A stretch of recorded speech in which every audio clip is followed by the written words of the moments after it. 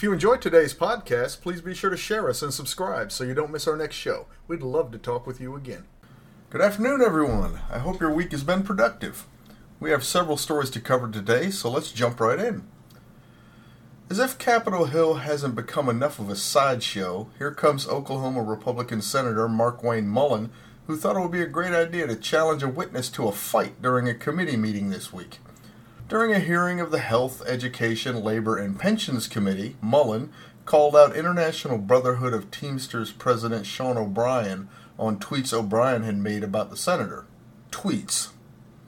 For his part, O'Brien did post inflammatory things, namely calling Senator Mullin a, quote, greedy CEO who pretends like he's self-made, in reality, just a clown and a fraud, always has been, always will be. Quit the tough guy act in these Senate hearings. You know where to find me, any place, anytime, cowboy.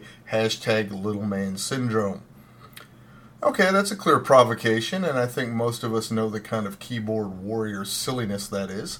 But what happened at the hearing was off the rails. After reading O'Brien's tweet to him, Mullin said, quote, this is the time, this is the place. If you want to run your mouth, we can be two consenting adults, we can finish it here. I'd love to do it right now, O'Brien said. Mullin replied, well, stand your butt up then. You stand your butt up, O'Brien shot back. And then another kid pushed them together and the teachers had to break it up.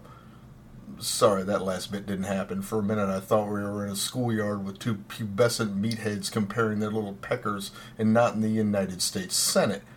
Well, it sort of went down like that when Chairman Bernie Sanders barked at Mullin to sit down and reminded him he was a United States Senator. Sanders would later call the whole thing absurd.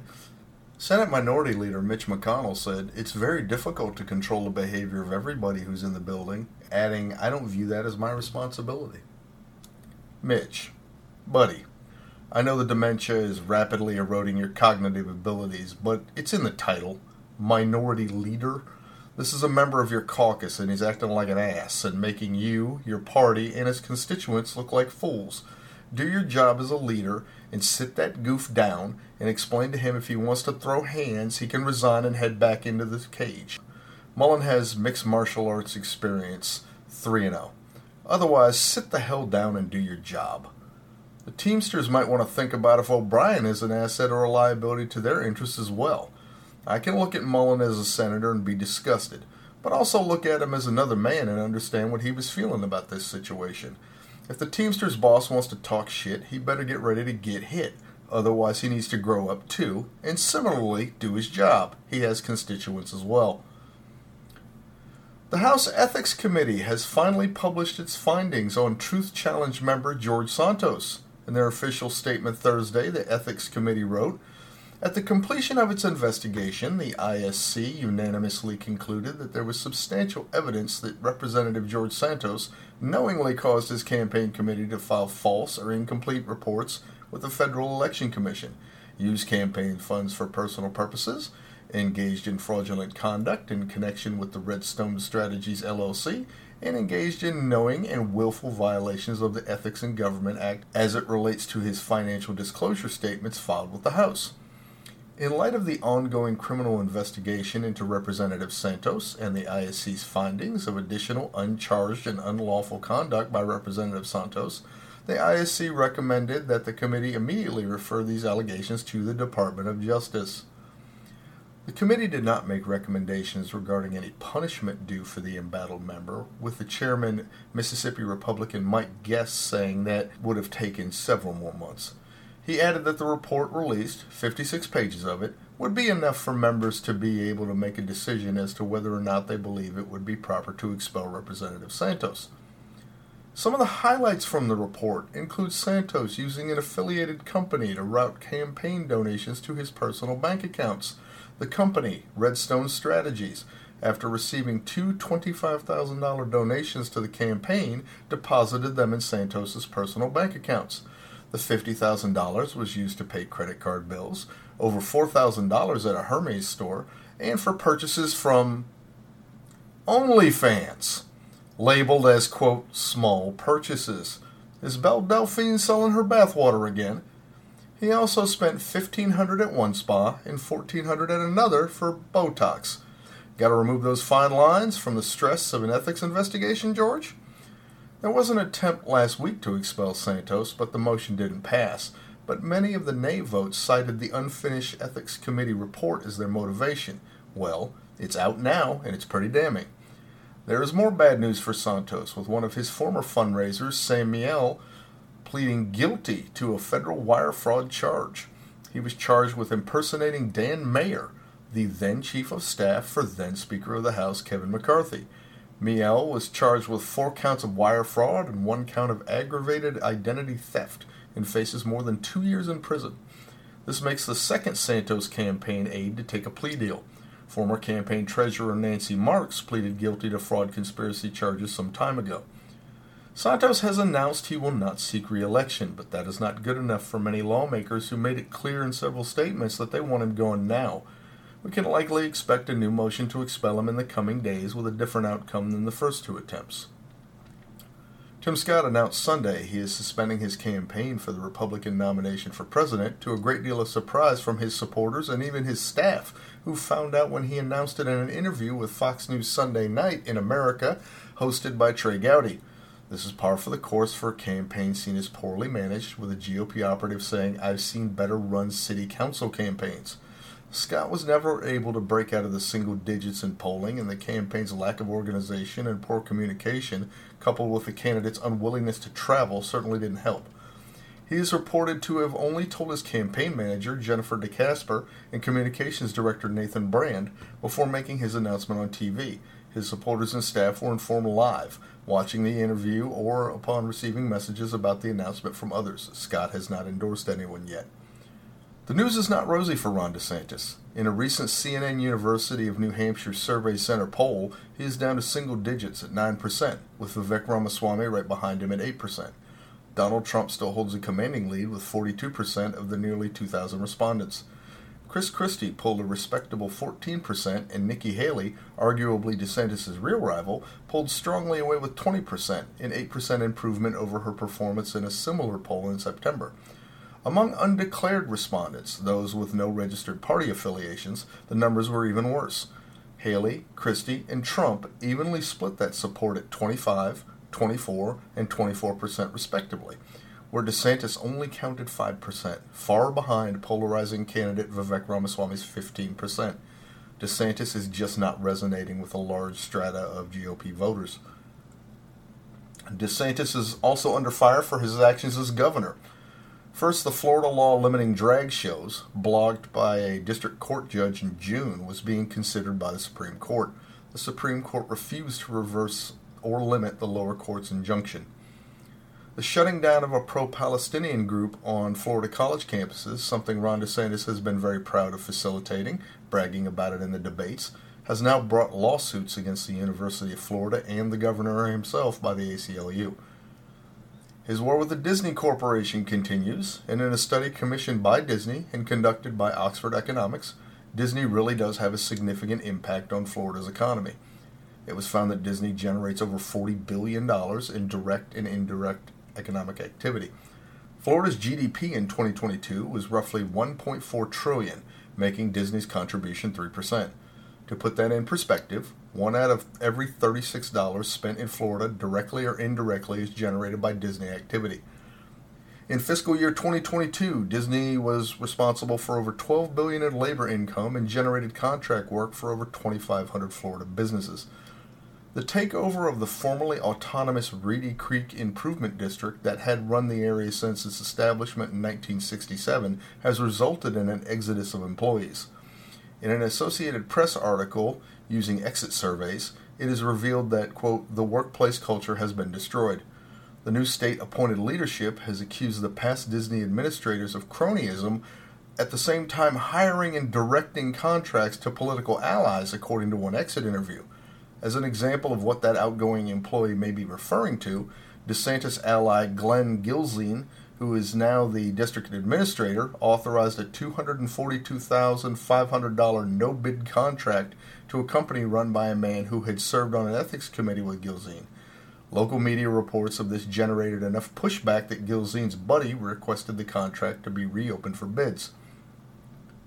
Nikki Haley raised some eyebrows during a Fox News interview when she suggested that, along with social media companies revealing their algorithms, that, quote, they need to verify every single person on their outlet and I want it by name.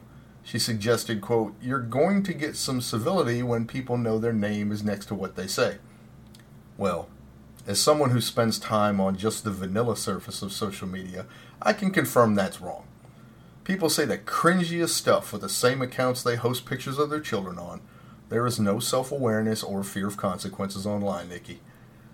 She got a lot of pushback on this, though, and tried to backtrack.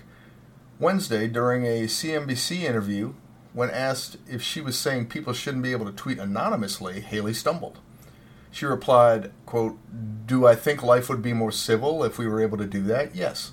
You should stand by what you say. She continued, but no, you can't have anonymous, and then paused. I don't mind anonymous American people having free speech. What I don't like is anonymous Russians and Chinese and Iranians having free speech. Nikki, I'm sorry, that's not how anonymity works. You can't confirm the latter without enforcing the former, unless you are abandoning your earlier demand for visible names. You have to pick a position and stick with it. Stand by what you say. Your best bet would be to admit that you went too far, apologize, and regroup at a more measured position. Even Ron DeSantis saw the opening you created and took his shot, saying, quote, you know who were anonymous writers back in the day? Alexander Hamilton, John Jay, and James Madison when they wrote the Federalist Papers. He wrote that on Twitter next to his name. Nikki Haley's campaign has announced that they will commit $10 million for television, radio, and digital ads in Iowa and New Hampshire starting next month. She spent Tuesday in New York courting big money financial backers at meet and greet events. Attendees included BlackRock Chief Executive Larry Fink and former Goldman Sachs President Gary Cohn. Axios reported Tuesday Haley is also having conversations with JP Morgan Chase CEO Jamie Dimon. Sources say Dimon, quote, admires Haley's grasp of the economy and her recognition of the role that business and government can play in driving growth by working together, and that he, quote, believes she has the potential to bring the country together. GOP mega donor Ken Griffin said in an interview with Bloomberg News Tuesday that he is, quote, actively contemplating backing Nikki Haley. Griffin is the founder and CEO of the hedge fund Citadel, considered the world's best-performing fund, with their 2022 filing showing they made $16 billion last year. Billion. To put that in perspective, that's more money than the gross domestic product of entire countries like Nicaragua and Guyana. This guy runs that, and Nikki Haley is on his radar. Griffin has said as far back as a year ago, fresh off the disastrous midterm elections, that, quote, I'd like to think that the Republican Party is ready to move on from somebody who has been, for this party, a three-time loser. He has gone so far as recently trying to stir up a debate between Trump and Haley, positing in an interview with Bloomberg, quote, I think the real issue is Donald Trump, for all of his bluster, willing to get on stage with Nikki Haley or not? I mean, Joe Biden at least had the excuse of COVID. What's Trump's excuse? Another heavy-hitting GOP donor, Stanley Druckenmiller, announced Monday he will be supporting Nikki Haley. Druckenmiller is a billionaire, former manager of the Duquesne Capital Management, a $12 billion hedge fund he founded in 1981 and shut down in 2010. George Soros hired him in 1988 to run the Quantum Fund and was credited with Soros for breaking the Bank of England. This refers to an event known as Black Wednesday, where the value of the British pound sterling dropped like a rock. The Brits were trying, unsuccessfully, to keep their exchange rate above the lower limit mandated by the European exchange rate mechanism they had recently joined, and speculators were busy lining up short positions to profit when those efforts failed.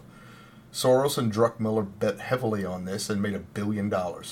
That's the guy that has committed to backing Nikki Haley's candidacy.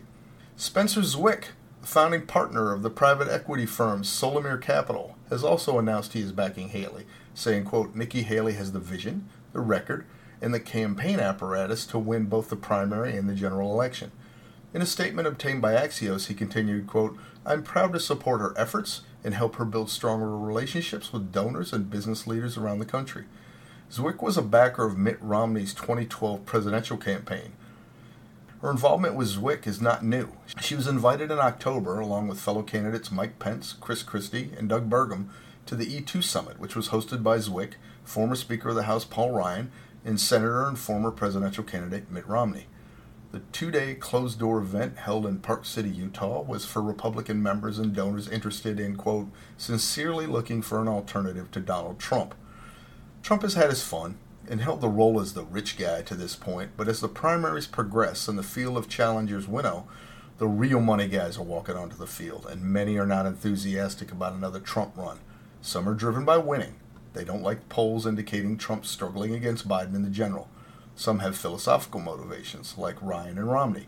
They don't like his behavior and what the years of his influence and supporters have done to the grand old party.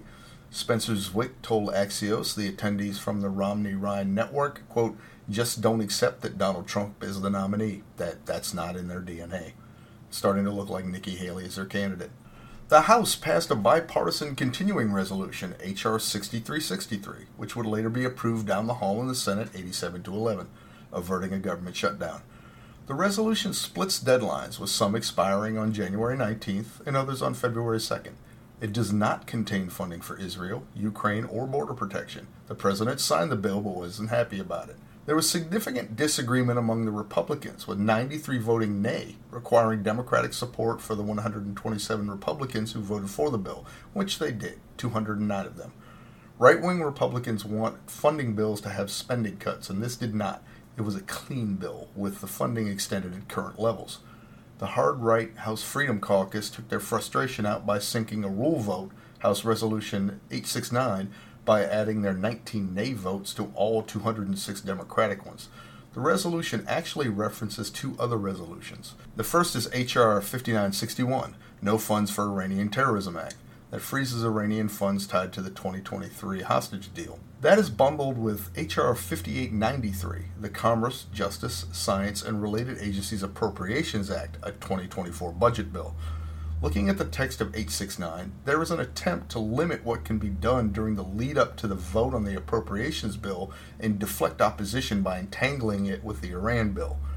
The continuing shutdown drama drove the credit rating agency Moody's Investor Service to lower the outlook on U.S. government debt from stable to negative. Speaker Johnson reacted to that announcement by suggesting the creation of a debt commission to address the rising national debt, which now exceeds $33 trillion. That's it for today. Thank you for listening. If you enjoyed the podcast, please take the time to leave a comment here and on Podchaser. It helps us know how we're doing and what topics you'd like to hear in the future. Have a great day.